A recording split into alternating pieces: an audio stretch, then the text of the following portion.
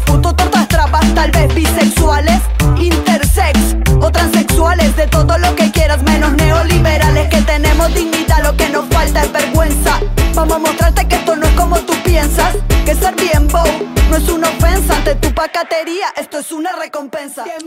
Hey guys, welcome to another episode of Songmas. My name is Richard Villegas. Y bueno, pues seguimos con unas entrevistas maravillosas. Happy Pride, feliz mes del orgullo. Y bueno, pues estamos escuchando una canción que me encanta, se llama Bien Bow. Esto es de Chocolate Remix, así que vamos a terminar la canción y ya volvemos con una invitada muy, pero muy especial. Soy bien bow, como dice Shaba, como dice el general o como dice Nando. Soy más bien bogal, estilo Madonna, en este mundo de tanta testosterona. Muy colorida, una mariposa que viene volando y en tu hombro se posa. Mi vida es papi, color de rosa, y tú te enojas porque soy peligrosa. Melosa, como un camión de glucosa, como la risa contagiosa. Seguramente muy distinta a tu esposa. Es que soy una chica súper poderosa. Alza la mano si tú eres bien bow. Da una vuelta si tú eres bien bow. Salta y rebota si tú eres bien bow. Ponte orgulloso si tú eres bien bow. Bien bow, bien bow, bien bow, bien bow. Alza la mano si eres bien bow. Da una vuelta si eres bien bow.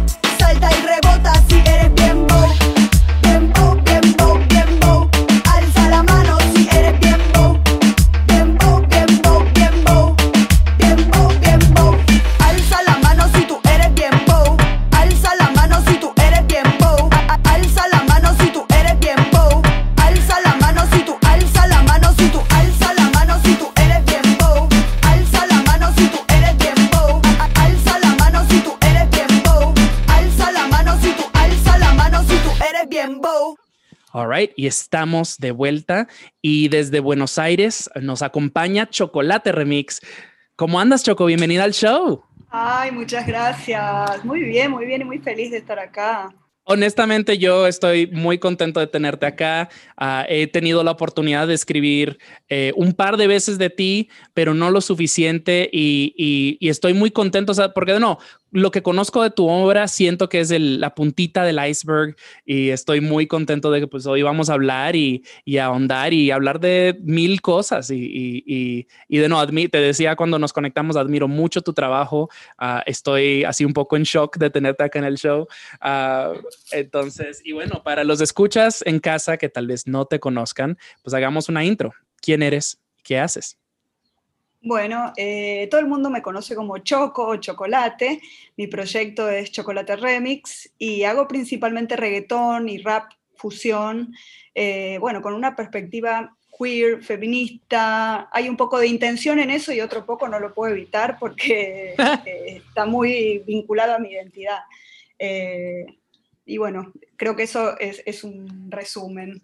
Pues totalmente, o sea, abrimos con Bien Bow y cuando estábamos ensamblando el playlist te dije así como que esta canción es como el mission statement, ¿no? Es como, esta es una definición bastante sólida pues de quién eres como artista y tu misión, ¿no? O sea, es visibilizar temas importantes a nivel social y vestirlos en ritmos bailables para que sean más ricos para consumir y apropiarnos de ellos, ¿no?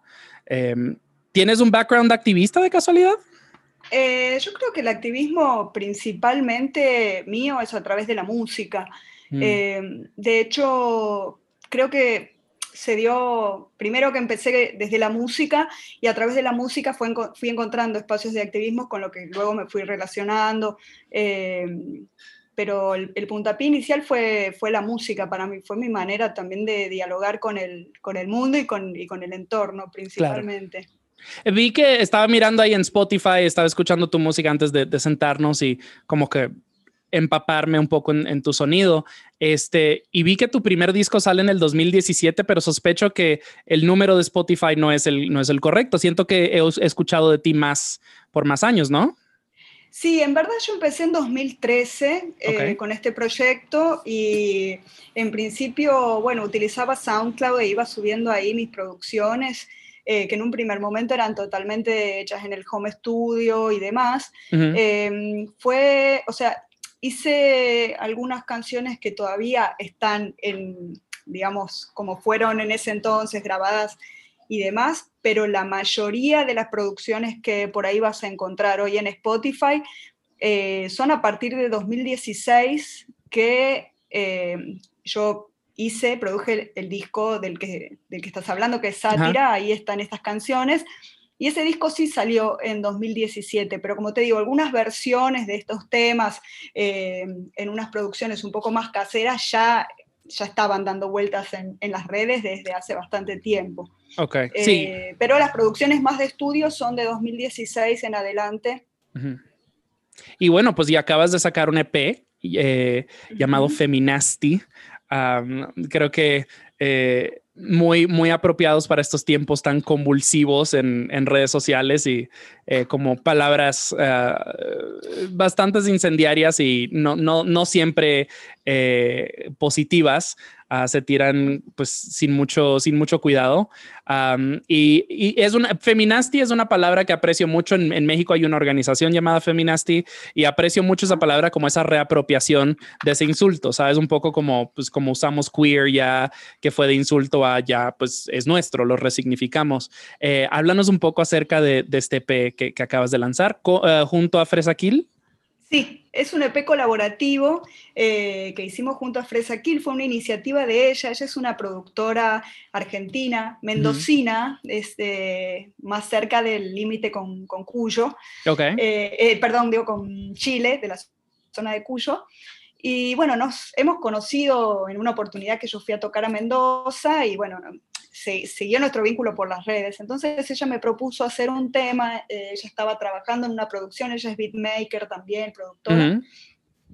Entonces, bueno, estábamos en plena cuarentena el año pasado, 2020, encierro total, y nos pusimos a trabajar cada una desde su casa, y surgió un primer tema, ¿no? Que es Tra, Tra, Tra. Y a partir de ahí, ella, como estaba, bueno, produciendo bastante, me propuso, che, si hacemos un EP. Y nada, me pareció una genial idea. Hicimos un joint EP, como un EP colaborativo. La producción musical es de ella. Uh-huh. Bueno, las letras son de las dos, y también tenemos una colaboración, ¿no? de Tati D, que es una cantante, y también activista argentina. Y bueno, salió este pequeño EP de 4 temas que, como decís, sí, tomamos el insulto de feminasti. Acá en Argentina se usa mucho el feminazi, por ejemplo. Yep. Y bueno, retomamos un poco ese insulto, y la idea está, digo, yo creo que la música que, al menos de mi parte, ¿no? Hay siempre distintos motivos, ¿no? Y uno de ellos, con los que en un principio fue más una pulsión, ¿no? Digo, yo hacía música y vomitaba lo que me salía. Y yo estaba muy atravesada en su momento por el movimiento feminista, y entonces muchas de mis canciones tenían que ver con eso, pero tal vez no había una decisión tan consciente, era lo que me estaba pasando, yo cantaba sobre lo que me pasaba. Y por ahí en los últimos tiempos, bueno, me di cuenta que el feminismo, como bien decías, en Argentina es efervescente, pero en el mundo entero, digo, definitivamente estamos cambiando el mundo, cambiando un montón de lógicas, de pensamientos, digo, estamos haciendo algo muy importante, y sin embargo a veces pareciera que el mainstream musical ni se entera. Las letras apenas cambian, apenas tenemos algunas pequeñas renovaciones o algunas cosas que empiezan a dejar de estar como avaladas, pero digo, estamos cambiando el mundo, y no hay un registro muy sólido de esto que está pasando. Entonces, en ese sentido, pensé que parte de mi trabajo tener un compromiso uh-huh. de generar la representación cultural de este momento, digo, la representación cultural de lo más silenciado, lo que tal vez menos vende, o no sé bien qué es lo que pasa, pero tratar de dar cuenta de eso, ¿no? Y bueno, y este EP es un poco eso, tiene que ver con esa necesidad de generar esta representación cultural de una lucha muy fuerte que estamos llevando a cabo. Totalmente. Entonces lo que quiero hacer antes de escuchar Tra Tra Tra, que es la canción que tenemos a continuación, y vamos a hablar un poquito más del feminismo en Argentina y en Latinoamérica, porque la mayoría de los escuchas de este show están en Estados Unidos y creo que es muy importante generar estas distinciones entre lo que es el feminismo, no me gusta esta palabra, pero digamos primermundista. La manera en que el feminismo es visto en Estados Unidos y en Europa es muy distinta a de la manera que se manifiesta en Latinoamérica, específicamente, que es donde mejor conozco. Entonces, eso lo vamos a hablar en la próxima sección, pero antes de escuchar Tra Tra Tra, me encantaría que nos cuentes un poco acerca de Bien Bow. Yo hablo un poco de esta canción, así como que este es como tu himno, este es como tu calling card, tu firma. Háblanos un poco acerca de Bien Bow.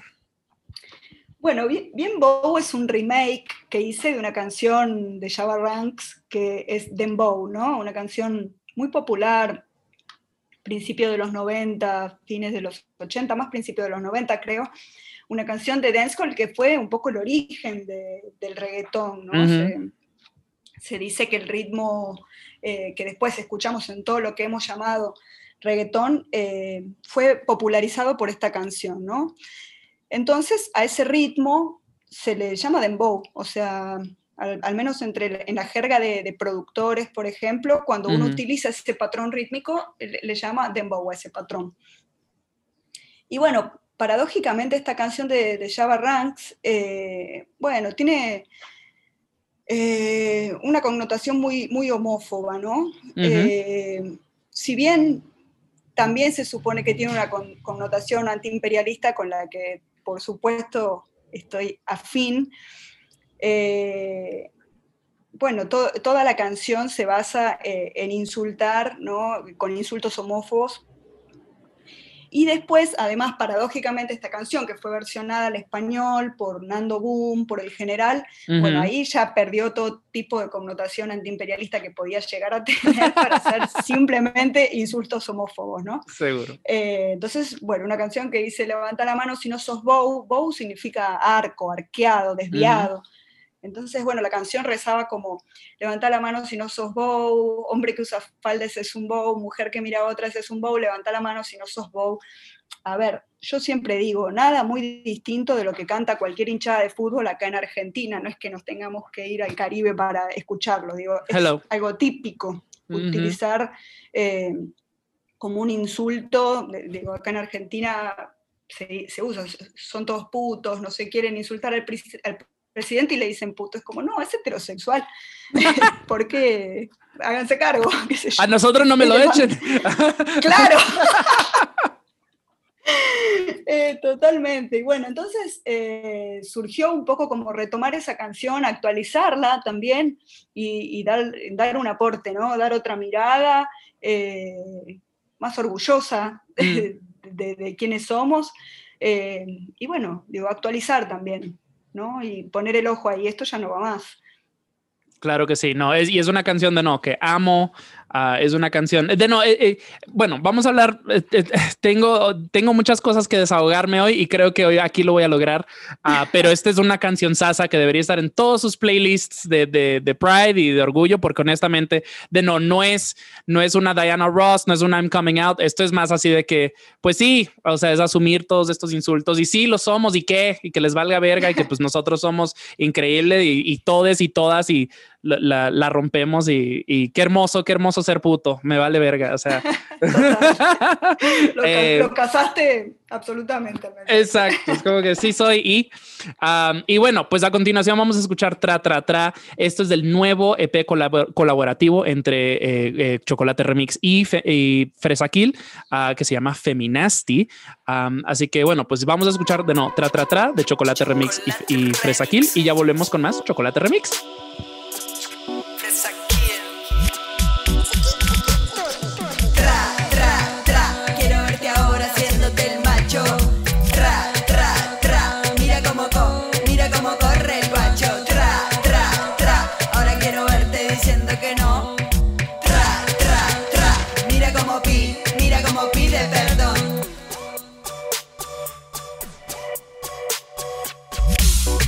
Cuando desperté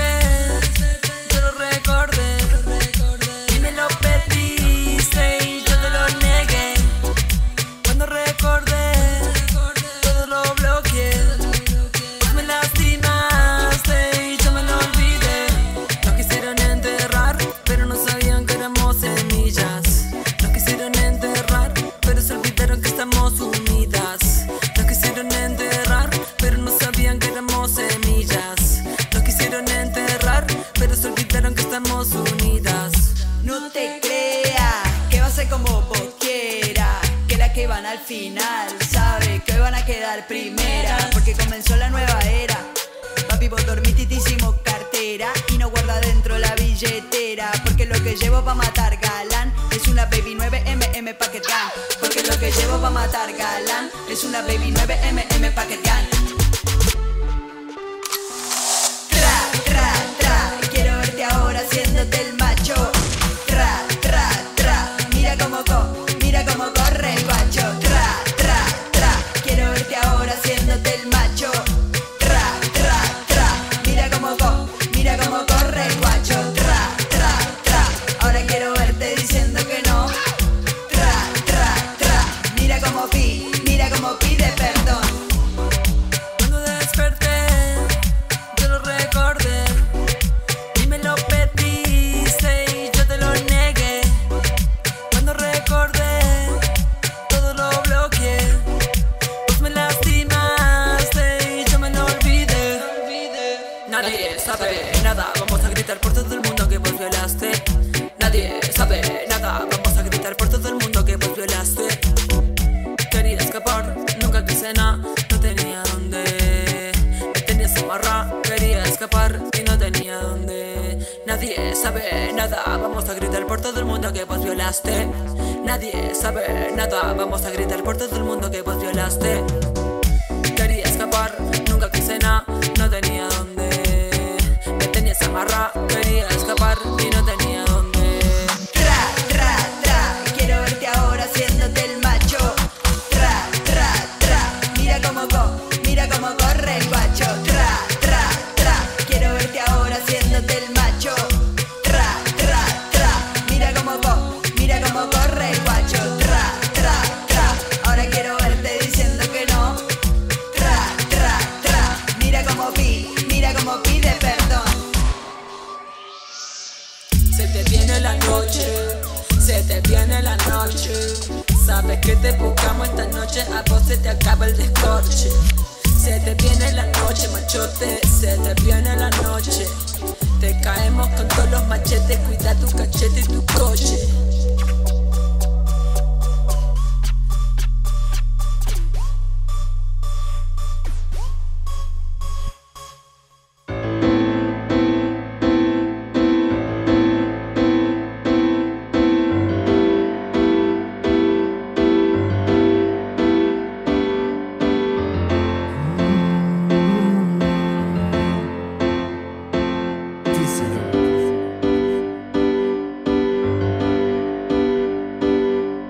No moriré en este barrio, viviré para contarlo, sé. Y llevaré mi tristeza como una espada en la mano.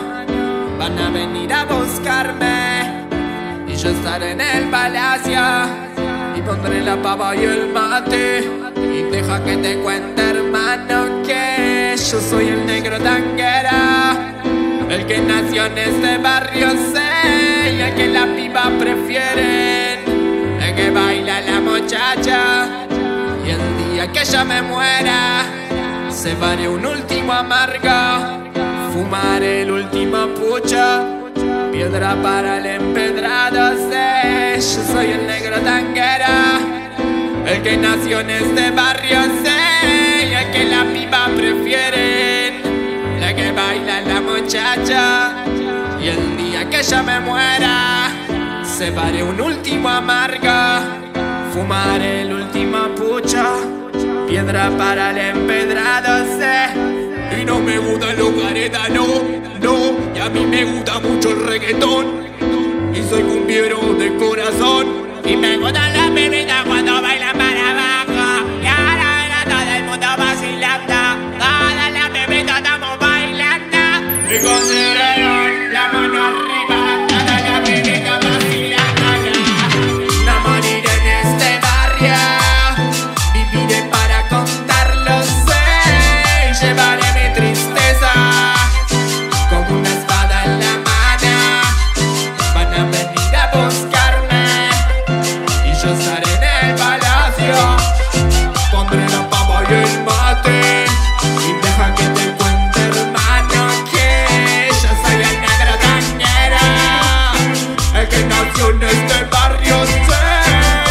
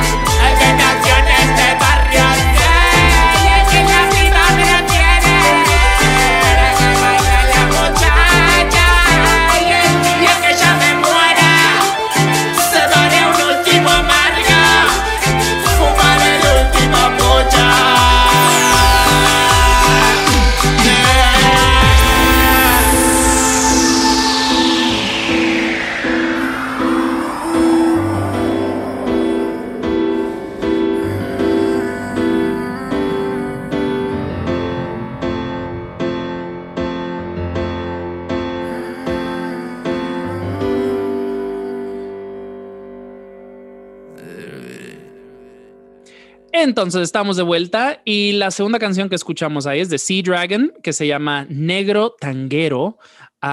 Y bueno, pues estamos en Argentina, ¿no? Hablemos de Negro Tanguero, hablemos de Sea Dragon. ¿Qué nos puedes contar? Bueno, Sea Dragon es un artista emergente. Yo la verdad que tuve la oportunidad de conocerlo porque un amigo me dijo, mira, escuchalo, es maravilloso. Y bueno, efectivamente a mí me conmovió mucho su música. Tiene una cosa muy nostálgica, muy tanguera, y a la vez hace una fusión con cumbia, y yo creo que, digo, mi interpretación, ¿no? Digo, trae dos ritmos populares que se han escuchado, digo, en un contexto como decir Buenos Aires, lo que escuchaba la gente antiguamente, la misma gente que hoy escucharía cumbia, digo, y hay como un nexo ahí, bueno, muy interesante. Es un relato como popular y muy poético. Y bueno, Sea Dragon, como te digo, es muy emergente, yo lo descubrí así porque me lo recomendó un amigo, y después, bueno, justo hace poquito tiempo hubo un concurso que hizo un hacedor de videos, en donde, bueno, hizo un sorteo en el cual había que mandarle canciones, y si había una canción que pegara justo con un video que él había realizado, se ganaba el video, ¿no? Okay. Y bueno, este realizador de videos tiene bastante difusión últimamente. En los últimos años su trabajo tiene mucho reconocimiento, se llama Orco. Y bueno, eligió esta canción que justamente me la había pasado un amigo y tenía muy poquitos oyentes. Entonces, esperemos que cada vez tenga más, porque la verdad que me encanta. Poéticamente me parece hermoso y la fusión está buenísima. Totalmente. Y queridos escuchas, ustedes saben que aquí vivimos para darle luz a artistas tal vez pocos conocidos, poco escuchados. Así que vayan, busquen Sea Dragon, apoyen Independiente, que Bad Bunny ya tiene suficientes plays. Y bueno, pues sigamos hablando de musiquita. Me interesa saber tus comienzos musicales, porque dices, pues de 2013 empieza este proyecto. No sé si tocabas antes. Vámonos bien para atrás, o sea, tus raíces, de dónde vienes. Cómo es tu crecimiento, tu crianza y qué te lleva a la música. Bien, bueno, para hablar del background musical, bueno, me tengo que ir bien atrás. Yo soy tucumana, Tucumán es una provincia en el noroeste de la Argentina, ¿no? Ahora actualmente y hace ya unos 15, 16 años vivo acá en Buenos Aires, pero bueno, nací y me crié en Tucumán. Y la verdad que mi acercamiento con la música, bueno, estuvo dado así muy naturalmente por una cuestión familiar. Mis familiares, ninguno se dedica profesionalmente a la música, pero siempre ha sido algo relevante en mi familia. Relevante, digo, escuchar música, la música que pasan en la radio, pero digo, es algo a lo que se le daba importancia en mi casa. La verdad que el primer instrumento que recuerdo haber tocado es un bombo legüero, ¿viste? En el norte se escucha mucho folclore, y bueno, el bombo es una especie de tambor que se toca mucho principalmente en el norte, y en la música folclórica. Y bueno, mi papá tocaba el bombo, tocaba guitarra también, y ese fue por ahí mi primer acercamiento, como, digamos, hacedora de música. Después sí, empecé a tocar guitarra. En mi casa había un ambiente en el que se fomentaba, digamos, el escuchar y tocar música. Tengo un hermano que es guitarrista, aunque no se dedica a eso profesionalmente, pero bueno, digo, hubo un núcleo en el que eso fue importante, en el que era parte del cotidiano. Y bueno, y teníamos una banda con mi hermano mayor que duró toda mi infancia, desde los 5 hasta los 12, 13. Tengo un cassette por ahí muy gracioso. ¿Qué tocaban? Bueno, hacíamos de todo tipo. Como duró tantos años ese juego, hay canciones que las grabamos cuando yo tenía 5 años y hay canciones que las grabamos cuando yo tenía 13. Wow. Entonces van pasando muchos estilos, que se ve que era medio lo que íbamos escuchando en el momento. Claro. Y hay como, bueno, unas cosas más rockeras. Y todo hablaba sobre la vida familiar, ¿viste? Era una canción para mi abuela, una canción para mi perro. Todo medio así. ¿Todavía tienes esos cassettes o algo? O sea, creo que estarían buenísimos para un sampleo, una colección, algo en el futuro. Estaría muy cool. La verdad que sí, es algo, es una reliquia y muy, bueno, qué hermoso. Muy gracioso. Y aparte se escucha, al principio tenemos instrumentos de juguete, que a mí me han regalado una batería de plástico, una guitarra de plástico, y todo sonaba así como chan, chan, chan, chan, chan.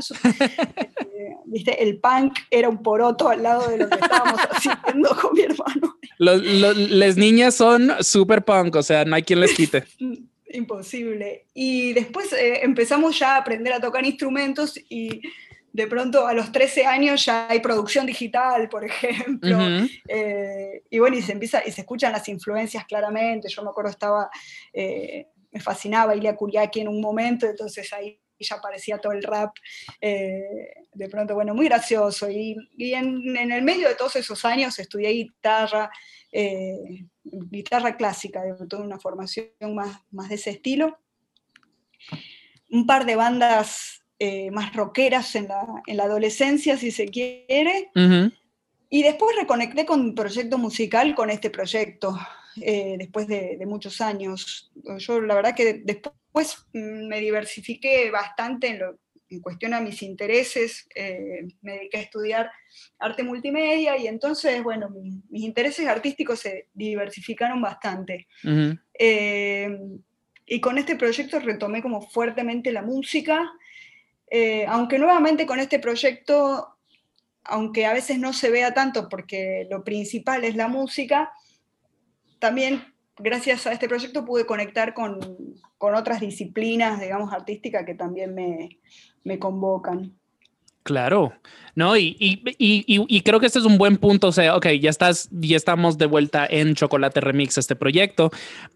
¿Por qué reggaetón? O sea, del rock al reggaetón, ¿qué te atrajo hacia el reggaetón? Porque pues sé que en Argentina es muy popular el reggaetón. Yo viví en Argentina todo el 2009, estuve ahí casi todo el año. Y recuerdo que en ese tiempo era muy popular entre los floggers. Era como recién, no sé si recién el reggaetón estaba llegando a Argentina, pero se estaba rápidamente convirtiendo en una subcultura, que ahora pues es mega mainstream. O sea, ¿qué te atrae al reggaetón en ese entonces? La verdad que, digamos, como vos bien decís, acá se escucha hace bastante tiempo, ¿no? Digo, acá el reggaetón aterrizó por ahí con el nombre reggaetón, al menos con la gasolina, y de ahí no paró. Tuvo sus momentos en los que, bueno, se escuchó más, digo, después de pronto fueron ganando territorio otros géneros, pero siempre se mantuvo ahí y generó una subcultura importante. La verdad que a mí me gustaba mucho y puedo decir igual que antes de que llegara la gasolina han llegado otras músicas de origen caribeño que ya fueron, digamos, siempre tuvieron como buen recibimiento acá. Y hablo, digo, yo me acuerdo, era chica y sonaba, digo, el General acá fue muy, muy popular, ¿no? El General, que es de Panamá y que se los considera uno de los pioneros de lo que después se llamó reggaetón. O sea, en ese momento no lo llamaban como tal, pero era bastante acercado a lo que después llegó como reggaetón. Y también otras músicas que andan girando ahí alrededor, que tiene que ver con una cuestión latina, discotequera, como fue el house merengue en los 90, acá lo que fue, por ejemplo, Proyecto 1. Claro, wow.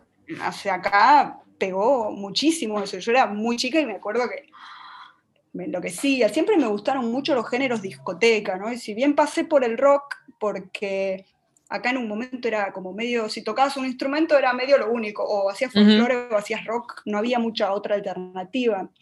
Argentina fue muy, muy rockera en ese sentido. Rock y el fútbol son las religiones argentinas. Total, era como, bueno, ¿querés hacer música? No había mucha más alternativa. Nosotros hacíamos, bueno, en la banda que tuve, que se llamaba Super Flash, hacíamos un rock pop, era así medio fusión.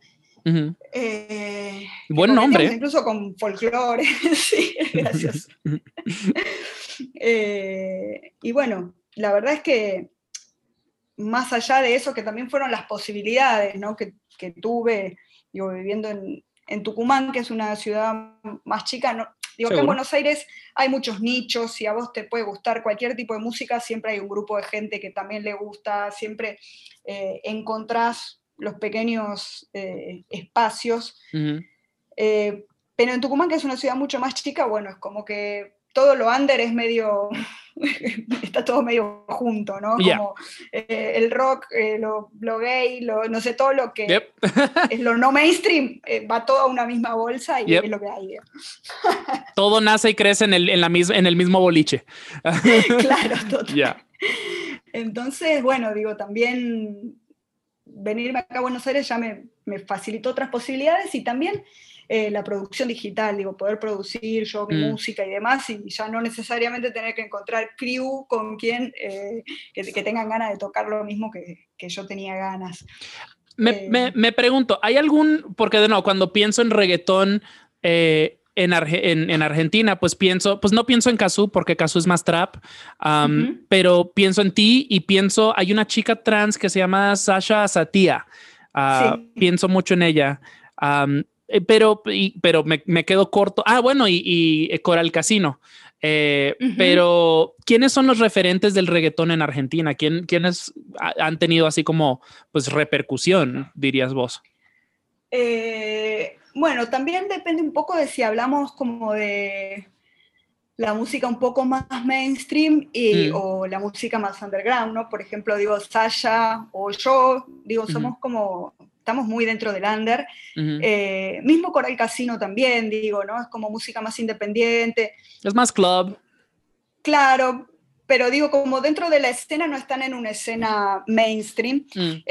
Sin embargo, bueno, puedo nombrar algunas personas que sí estuvieron en una escena mucho más mainstream, por ahí más cercanos a la cumbia, al mundo de la cumbia, que digamos como que llegan a tener otro alcance. En su momento estaban Owen y Jack. Me acuerdo que después terminaron haciendo más una cumbia, más cumbia turra en su momento. En ese momento estaba en auge ese estilo de música. Y después, digo, también dentro de lo más mainstream hay otros géneros que están muy girando alrededor del reggaetón, y por ahí, digo, sí hay personas que no están haciendo estrictamente reggaetón, pero coquetean bastante con el reggaetón. Digo, esto siempre nuevamente hablando de lo más mainstream, digo, por ejemplo, El Elegante, que bueno, ahora es como un boom, ¿no? Sale en todas las tapas de revista y es tipo un chico que la petó totalmente.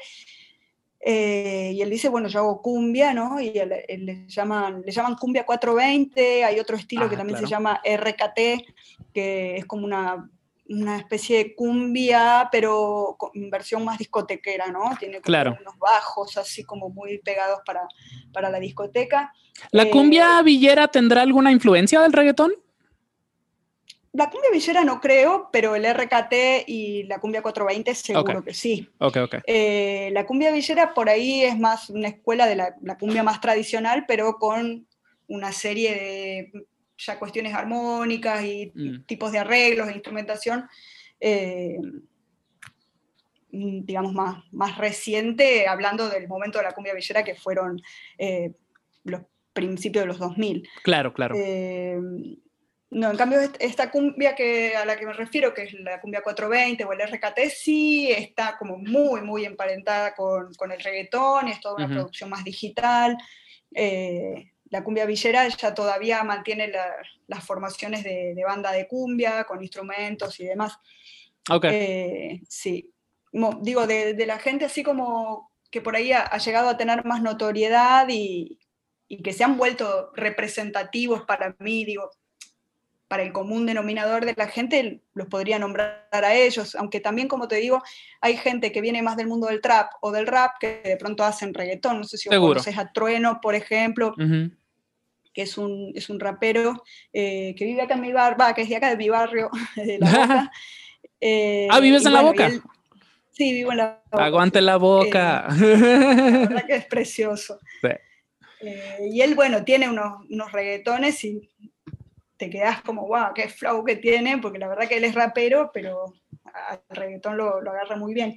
Y muchos de los que están en lo urbano, si no están haciendo reggaetón, coquetean con el reggaetón, que también es el sonido del momento. Bueno, ya vamos porque esta sección se nos está yendo a lo largo, lo cual me encanta. Pero antes de escuchar música, creo que te voy a hacer la pregunta más controversial de todo el show. Pues vives en La Boca. ¿Eres de Boca Juniors? ¿O no te interesa el fútbol? O... A ver, particularmente no es que le doy tanta bolilla, pero soy de San Martín, que es un equipo de Tucumán, de mi ciudad. Ok. Con el cual se ve que hay bastante buena onda con la gente de Boca, porque la verdad que yo a veces me pongo mi camiseta y salgo al barrio y siempre vuelvo con amigos. O sea, ok. San Martín, me tiran buena onda, entonces parece que está todo bien. Va. Sí, tengo un amigo acá en México muy fan del Boca y yo así de que, o sea, vive en el norte, en el desierto, es como que... En serio, y tiene sus camisetas del Boca, es como que, y pone un montón de memes online y siempre son del Boca, es como que, ok, bueno, pues a huevo, está bien. Y salud, autopercibido, se le dice. Sí, y bueno, y no sé si los escuchas, pues escuchando esto sepan, pero pues yo viví en Buenos Aires en 2009 con mi novio. Y viví en Montserrat y me gustaba me encantaba estar cerca de San Telmo, pero no vivir en San Telmo. Shout out al gatito que también quería participar en el episodio. Pero sí, no, me encantaba vivir en Montserrat porque era como cerca de lo bueno, pero no tan cerca de que me cobraban los precios de lo bueno. Entonces, pero sí, San Telmo lo añoro mil. Bueno. Y La Boca está ahí al lado, así que... Claro. Y tenía una de mi mejor amiga allá, vivía en Barracas. Entonces pasaba mucho tiempo allá. Bueno, escuchemos más musiquita. A continuación tenemos una canción de Les Neón y se llama Yo No Sé. ¿Qué nos puedes contar? Me habías dicho como electropop, synth pop, que tal vez un poco de la escuela de Miranda, como por esos lados. Sí, yo al menos los encuentro muy del estilo, muy de esa escuela de Miranda. No sé qué opinarán ellos, pero bueno, es una banda también bastante actual. Son 3 chiques que bueno, la verdad es que yo los estuve escuchando un montón desde que me di con su música. Me gustan bastante y como te decía, bueno, tiene mucho que ver con ese mundo queer, al menos porteño, tiene todo que ver con esa sonoridad. Yo creo que hay una sonoridad queer porteña, al menos, que tiene mucho de pop, tiene mucho de house y de techno también, que bueno, que tiene mucho que ver con la noche por ahí, ¿no? Que han sido los espacios que siempre hemos habitado, los que por mucho tiempo no podíamos estar de día. Arriba Yedra. Total. Bueno, pues escuchemos eso ahora de nuevo. Este es Les Neón. La canción es Yo No Sé. Y bueno, y ya volvemos con más de Chocolate Remix.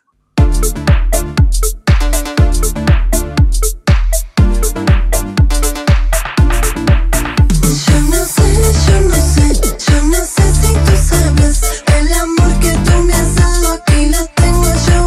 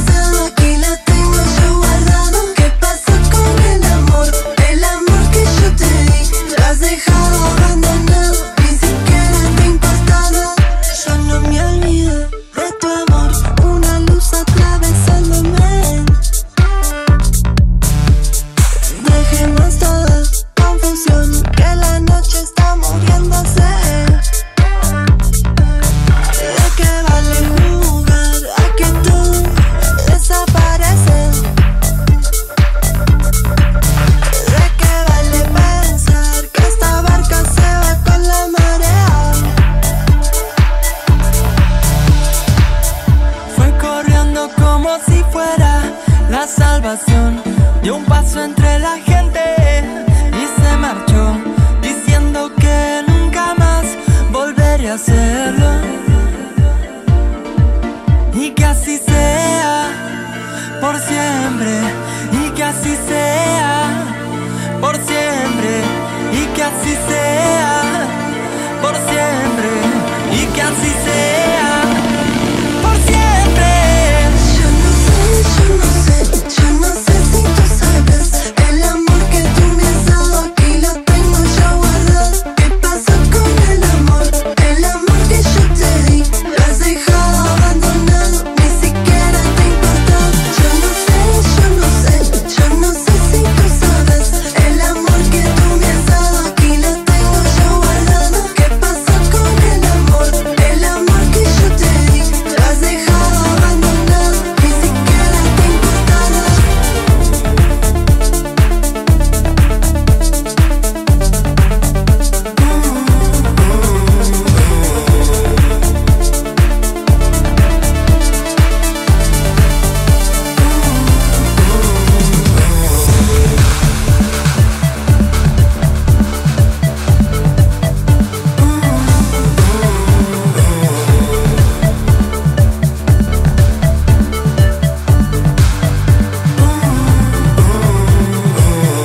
Fue corriendo como si fuera la salvación. Dio un paso entre la gente y se marchó, diciendo que nunca más volvería a hacerlo. Y que así sea por siempre, y que así sea por siempre, y que así sea por siempre, y que así sea por siempre.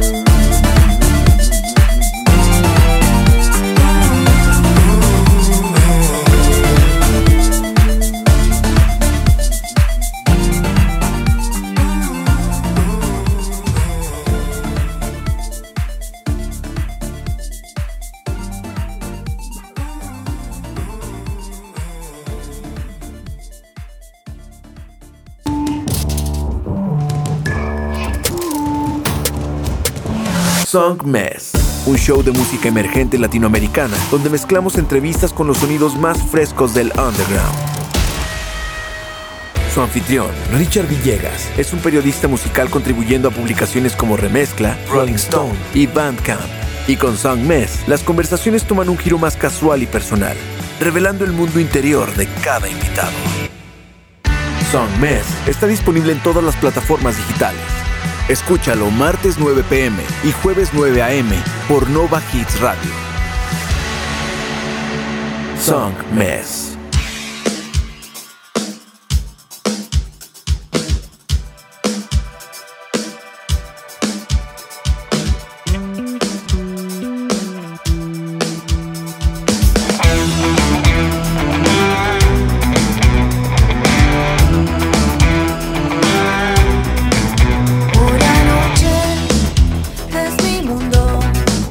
La ciudad me dibuja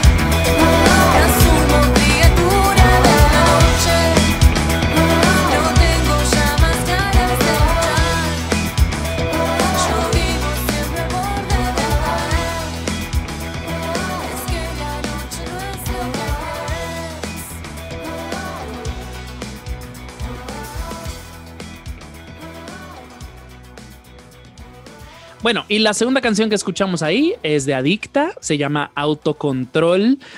Y me contabas antes, cuando estábamos armando el playlist, que tienes, pues creo que un fetiche, fue la palabra que usaste, por canciones que pues muchas veces son tal vez no solo en inglés, pero en otros idiomas, pero que son traducidas al español. Y pues viviendo en México es muy común. Acá somos muy fans de pues, los vikingos del norte y los Master Plus que tienden a hacer eso. Han construido carreras en ese tipo de disciplina, pero no, pues esta canción no la conozco. ¿Qué nos puedes hablar de Adicta y de esta canción Autocontrol? Bueno, esta canción, bueno, su versión en inglés es Self Control, ¿no? De Laura Branigan. Wow. Y esta es un temón, un hit. Soy hitera, también me gustan los hits. Same. Esta es una canción que hizo la banda Adicta.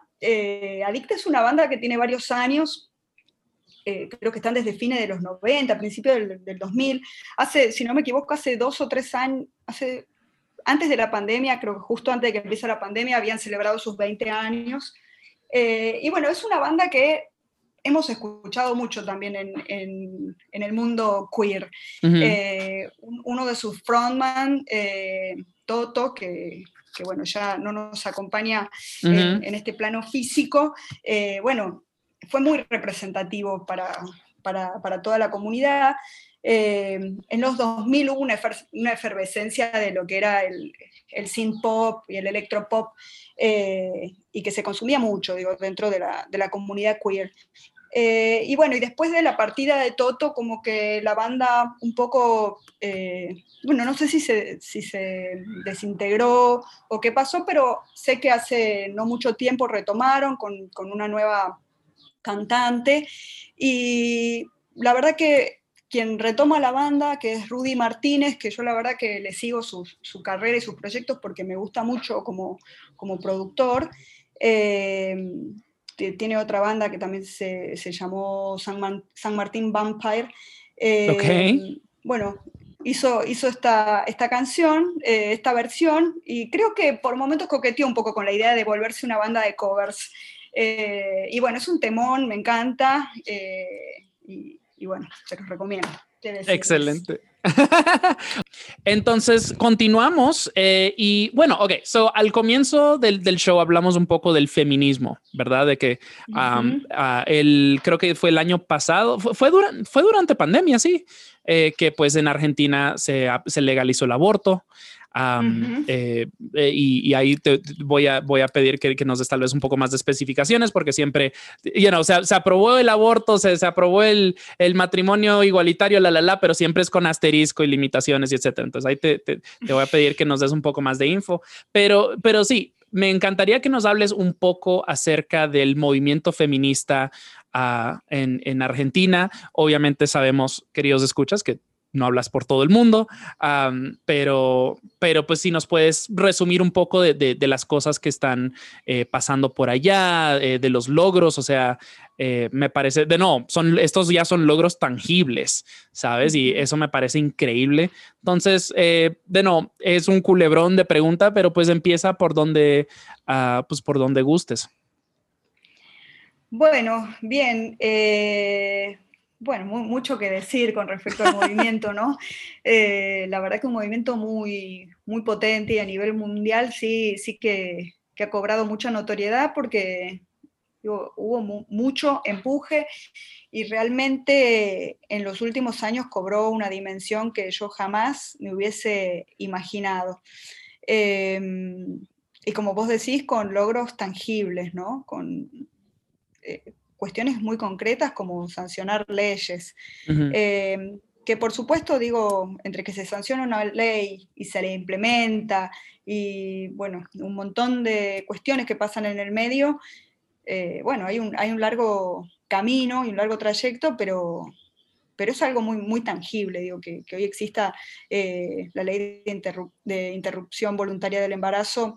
Uh-huh. Cambia, digamos, no solo cambia la vida concreta de las personas que deciden, por ejemplo, abortar y no llevar adelante un embarazo, sino que cambia la manera de concebir y pensar un cuerpo gestante, Ujú. ¿no? Digo, el cambio abarca más que esas situaciones individuales.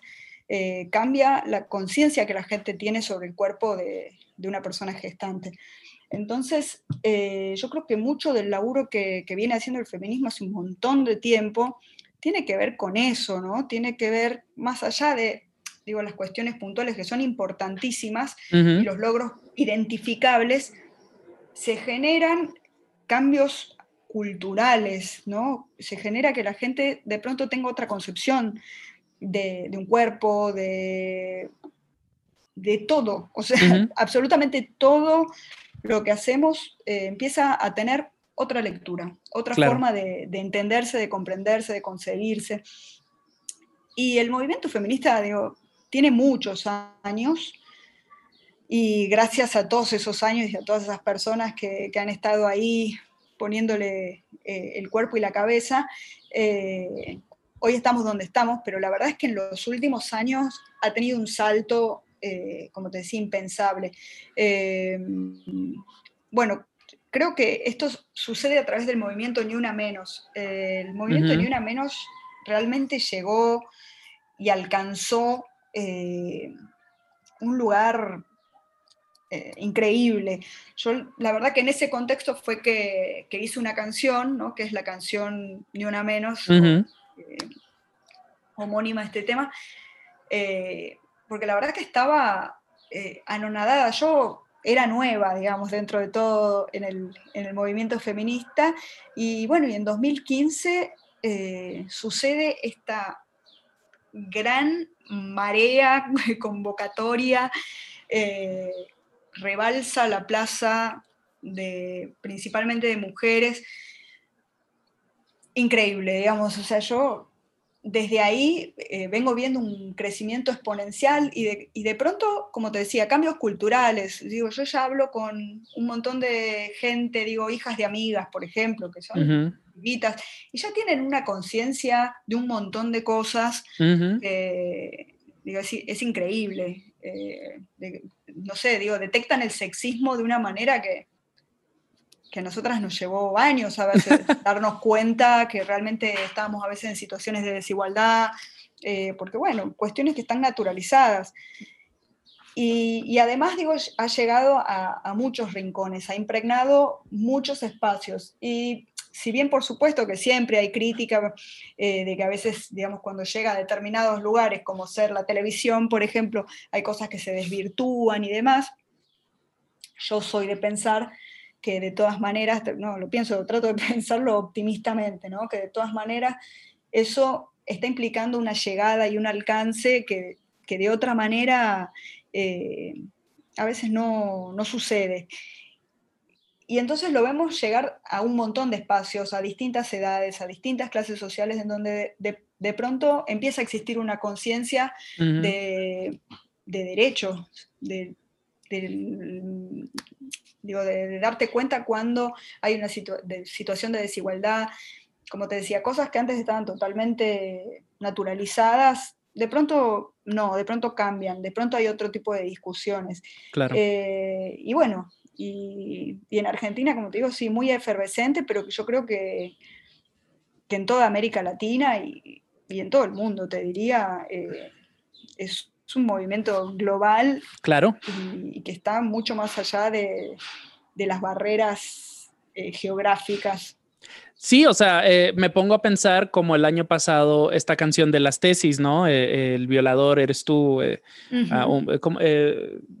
entonces es como esta, o sea, y como fue traducida como en 60 idiomas distintos, o sea, de que la están cantando y bailando en India, en Japón, es como Sí, que, eso es increíble. wow.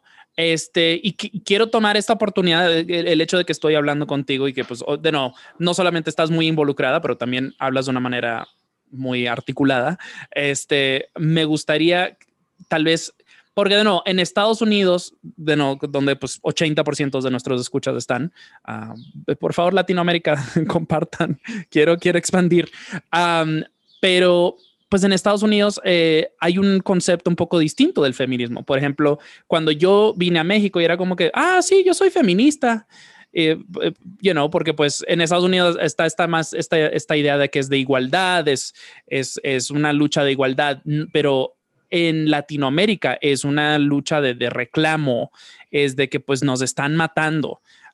Y eso no es por decir que en Estados Unidos no estén matando, ¿no? A mujeres, no es por decir que no hay activistas súper involucradas en estos movimientos y tratando de, pues, o sea, el aborto está en peligro en Estados Unidos. A nivel estatal en diferentes estados están tratando y están reduciendo los márgenes poco a poquito y hay muchos que ya tienen iniciativas de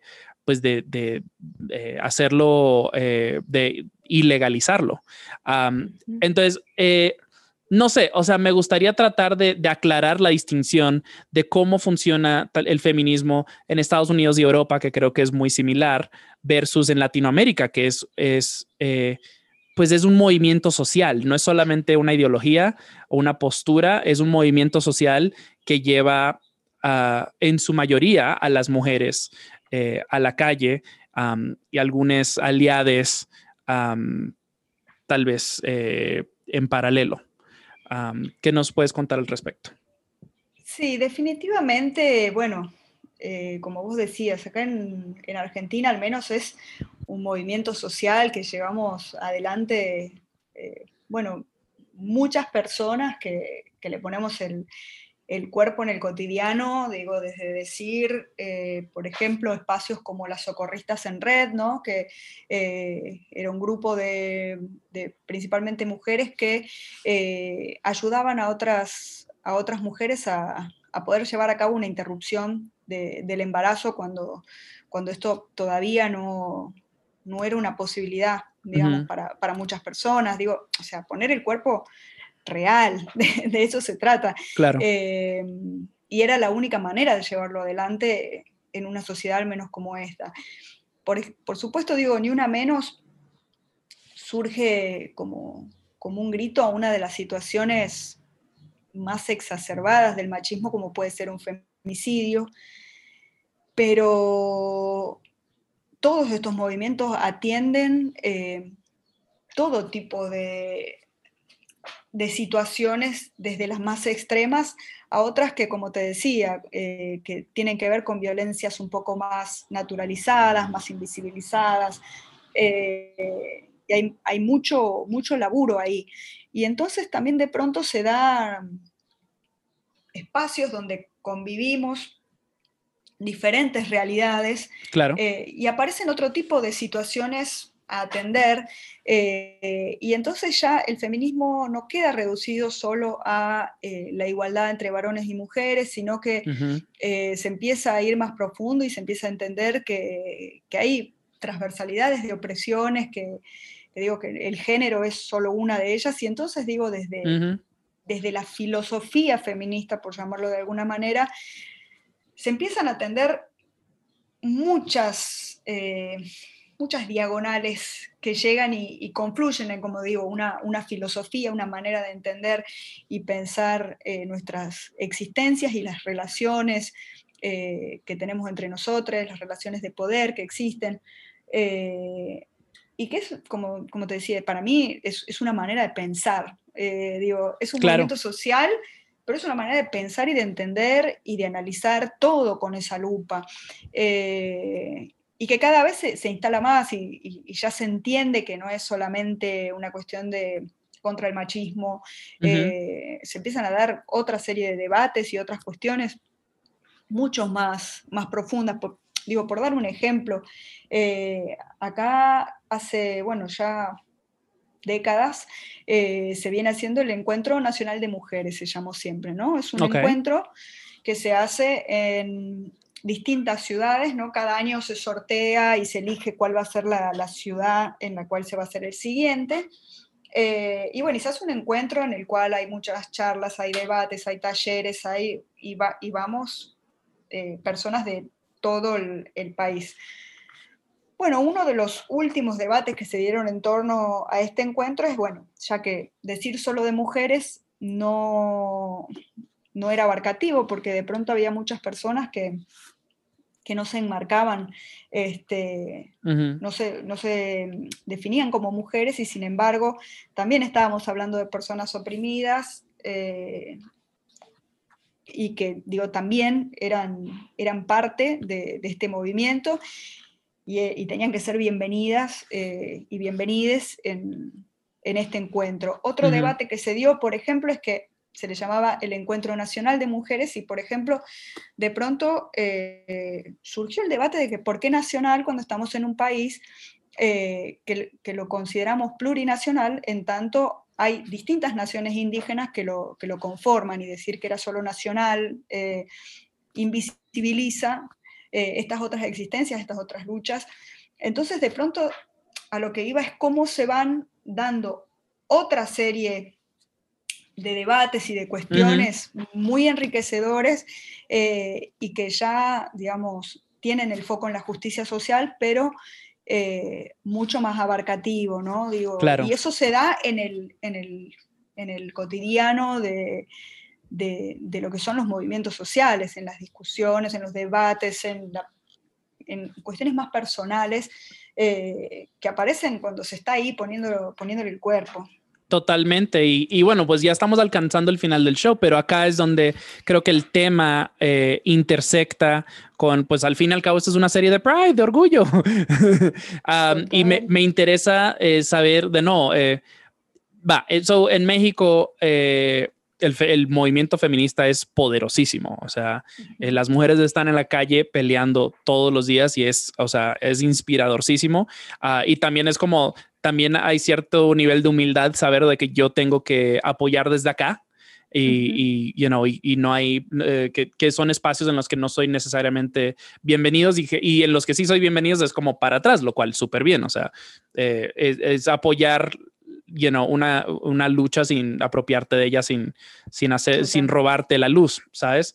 total. En México ha habido, bueno, no solo en México, en todas partes, pero esta como esta secta ya más, pues las TERFs, las feministas trans excluyentes pues han recibido mucha atención en México. No son para nada la mayoría, pero me atrevería a decir que sí son tal vez las que más duro están gritando. Um, y de no es de ninguna manera desacredita el movimiento feminista en México, son voces dentro de una pluralidad de voces, y pues el debate existe porque es necesario, y creo que esas distinciones han empezado a surgir, y pues gracias a Dios estoy muy contento de poder decir que pues sí, o sea, la mayoría de los movimientos feministas en México sí son trans incluyentes, pero me preguntaba acerca de si esta conversación está sucediendo en Argentina y cómo se ha desenvuelto. Sí, por supuesto, eso es un gran debate que, bueno, debate y a veces no debate, digo, Ujú, simplemente ujú. posicionamientos sin mucha intención de debatir. Pero digo, acá también están presentes las radfems, como le llaman. Bueno, Ujú. hay quienes dicen que TERF es utilizado como un insulto. Sin embargo, bueno, yo tengo como otra versión del surgimiento de este término. Pero bueno, digamos, hay personas que realmente se sienten como ofendidas cuando se las llama TERFs, ¿no? Seguro. De todas maneras, bueno, yo por supuesto estoy en la vereda incluyente con las personas trans, pero acá sí hay también un movimiento fuerte y tal vez creciente, diría, Ujú. de feministas radicales. A ver, en lo personal, yo no estoy ni ahí en esa, yo no estoy de acuerdo en que las mujeres trans, que digo, sabemos por su expectativa de vida, por un montón de situaciones Ujú. realmente en muchísimas ocasiones son incluso más oprimidas que otras mujeres. Pero digo, hay quien sostiene esa postura y es creciente, y creo que hay que estar, por lo menos poner un ojo ahí, porque también, digo, a mí me pasa un poco que siempre estando en espacios más de diversidad y demás, en nuestra burbuja pareciera que no son tantas Claro. las radfems, pero después una sale de la burbuja y se da cuenta que sí, digo, que están presentes y que hay muchas personas que se encuadran dentro de esta, bueno, que se paran bajo ese paraguas. Claro. La verdad que yo no puedo decir mucho porque nunca estuve tan cercana Claro. al movimiento RadFem, pero sí, definitivamente decir que no estoy ni ahí en esa. Sí, o sea, hombre soy, entonces pues tratando de no meter la cuchara demasiado, o sea, yo me resguardo en, pues, o sea, oprimiendo a los demás no es como vas a encontrar tu propia libertad, o al menos no es como debería ser. Entonces, absolutamente. Sí, yo totalmente estoy de acuerdo en eso. Entiendo también, digo, que hay personas que lo encuadran más desde un lugar bueno, no sé, por ejemplo, las personas gestantes no tenemos los mismos problemas que las personas que no lo son.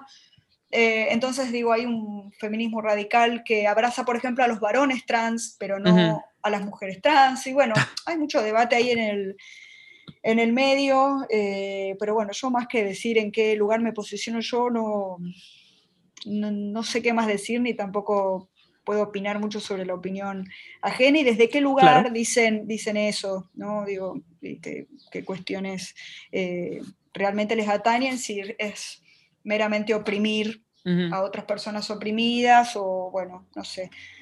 No, totalmente. Y de no, o sea, ya vamos a dejar el tema, pero sí era algo que quería pues abarcar, obviamente, pues de no, es un movimiento en el que estás muy involucrada y de no, o sea, prefiero tener a alguien que sí sabe de lo que está hablando a yo acá opinando periféricamente. Como decíamos, como dije antes, pues esto es parte de una serie de entrevistas que se están pues sucediendo durante el mes del orgullo, bueno, o que van a estar saliendo al aire durante el mes del orgullo. Y hasta en el correo que te mandé me sentí un poco como, hasta estaba disculpándome tantito porque sí me da, quiero que quede claro de que todas estas entrevistas son con artistas a quienes admiro, que me parece que tienen una propuesta wow y que ustedes deberían conocer. Y sí, o sea, todas son personas LGBT y pues quiero que reflejar eso. Entonces es como que, pero pues abordar estos temas como que me causa conflicto y demás. Y supongo que te voy a preguntar cómo te sientes acerca del orgullo, cómo te sientes acerca del Pride, como marcha, como institución, como, pues, qué sé yo, como sentimientos. ¿Sientes orgullo? O sea, hay muchas personas que es como que... Bueno, voy a parafrasear a un activista argentino que es Carlos Jáuregui, que él decía, para una sociedad que nos educa para la vergüenza, el orgullo es una respuesta política. Uf. Y bueno, yo creo que eso refleja un poco lo que yo siento con respecto al orgullo. Por supuesto, digo que si diera lo mismo ser heterosexual que ser gay, lesbiana, trans, si diera lo mismo, digo, no habría orgullo como tal. Claro. Pero lo hay en tanto, bueno, digo, la opresión histórica que hemos tenido, digamos, en nuestra comunidad. Creo que eso resume mi postura al respecto. Seguro. Y creo que hemos tenido muchas trincheras y muchos espacios y que a través de esos espacios de resistencia y de subsistencia, digamos, hemos generado cultura también. Entonces, yo, por ejemplo, digo, hay una música que es esencialmente gay, queer, LGBT. Digo, uno entra a un boliche gay y hay una música distinta al resto de los lugares, ¿no? Digo, efectivamente hemos generado identidad, cultura, y eso también es un orgullo para mí. Totalmente. Yo le debo una gran deuda a la Marcha del Orgullo en Buenos Aires, que asistí a la del 2009, porque yo venía de Nueva York y en Nueva York estaba acostumbrada a que siempre estábamos parados detrás de una valla y era ver a gente pasar y era como que y gritabas de detrás de la valla. Y pues la primera vez que fui a la marcha en Argentina fue así de que, espérame, ¿podemos participar? ¿Puedo ser parte de? ¿Puedo estar bailando? Y era como que es una fiesta andante. Totalmente, sí. Esa fue y ya, o sea, México, la marcha de la Ciudad de México es mi favorita de toda la vida porque es básicamente el mismo concepto, pero más grande aún. Es para usar una palabra argentina, es un quilombo. Y me encanta, entonces le tengo mucho, mucho, mucho amor a esa marcha. Y bueno, ya para irnos despidiendo, que pues ya llevamos una hora en esto, y yo siempre, o sea, fácil, me tomo otra contigo acá. Ya para irnos despidiendo, por favor, le puedes contar a nuestros escuchas dónde te pueden seguir en redes sociales, dónde pueden escuchar tu música, dónde pueden comprarla, si está disponible a la venta, etcétera, etcétera. Bueno, en todos lados me encuentran como Chocolate Remix, estoy en todas las plataformas de audio, por ahí de las redes, en la que más me van a encontrar activa es en Instagram. Y para comprar música, si quisieran, digo, por supuesto pueden descargarla en Spotify y demás, pero si quisieran bajarse los MP3 y demás, en Bandcamp, y ya saben que los viernes siempre el 100% para los artistas. Así. Eso, acá nos la pasamos predicando el Bandcamp, el evangelio de Bandcamp, así que por favor, aleluya, amén, vayan y compren. Buenísimo. Pues yo voy a aprovechar para recordarles que yo soy Richard Villegas y que mi invitada es Chocolate Remix, y pueden escuchar este y casi 300 otros episodios en sus plataformas digitales favoritas. Eso viene siendo Spotify, Apple Podcasts, Google Play, Stitcher, Deezer, SoundCloud.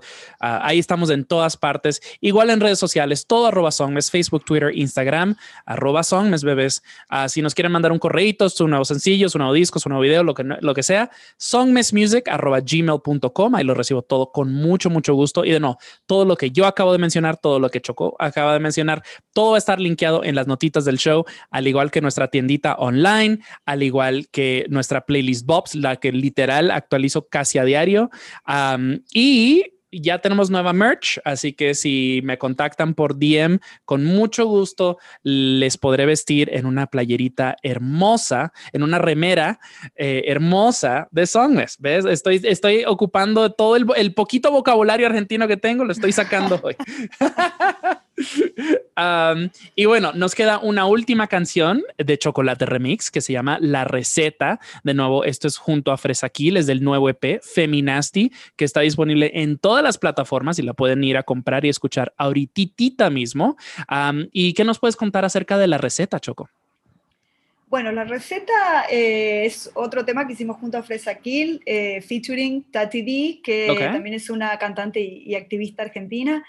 Bueno, esta canción retoma un poco todo el cachondeo. Mi música tiene letras siempre muy hornies.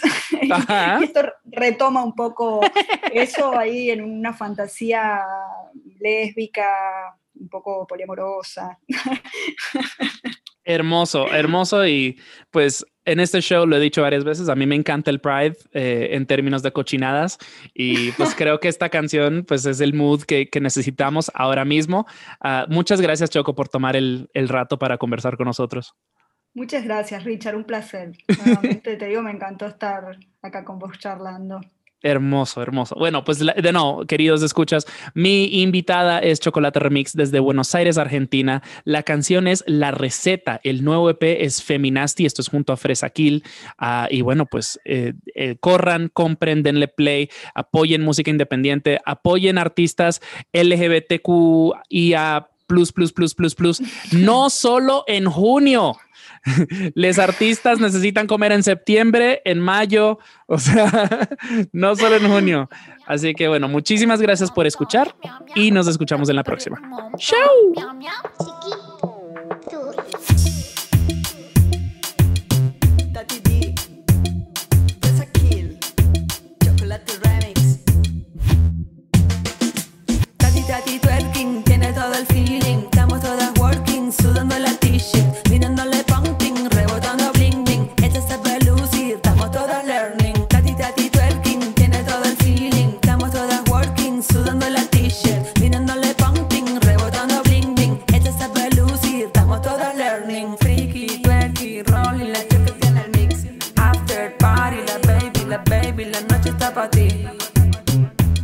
noche está para ti.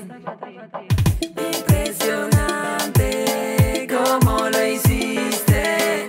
Me lo dijiste, ya no pude resistirme a comer torta de chocolate bañada en crema con fresas y manjarate. Tengo la receta, la fórmula secreta para esta noche romper la discoteca. No tengo solo uno, esta noche somos tres. La que siempre soñaste del derecho y del revés. La carne argentina, digna de exportación. Las tortas se han reunido y que empiece el fiestón. No sé si te esperaba un toque de reggaetón. Te trajimos esto bien horny pa' que perries un montón. Pa' que perries un montón. Miau, miau. Pa' que perries un montón. Miau, miau. Pa' que perries un montón. Miau, miau. Tati, tati, twerking, tiene todo el feeling. Estamos todas working, sudando la t-shirt, mirándole pumping, rebotando bling bling. Esta sabe lucir, estamos todas learning. Donde nadie vea, que no haya testigo. Oferta medianoche del menú de ejecutivo. Haciendo maldades, el balance positivo. Ya lo dijo el Albert que todo esto es relativo. Fresa y chocolate, una fórmula secreta para hacer un postre o para untártelo en las tetas. Vegano celíaca, es apta la receta. Yo que como gluten voy a morderte la galleta. Que hoy vino triple como oblea. Te voy a mostrar pa' que vos veas. Azota como una azotea. El tati twerking en La corchea. fresa es dulce y está pa' que la muerda. Bañadita en chocolate, le baila entre las piernas. Mírala intensa, pero decidida. Me encanta cuando en el baño nos comemos a escondida. La chocolate me empalaga de placer cuando se escurre entre mi boca y no se para de mover. Me afirma a su cuerpo porque sabe bien qué hacer. Donde tocarme lentamente pa' volverme a enloquecer. Impresionante cómo lo hiciste. Me lo dijiste, ya no pude resistirme a comer torta de chocolate bañada en crema con fresas y manjarate. Tati, tati, twerking, tiene todo el feeling. Estamos todas working, sudando la t-shirt, mirándole pumping, rebotando bling bling. Esta sabe lucir, estamos todas learning. Tati, tati,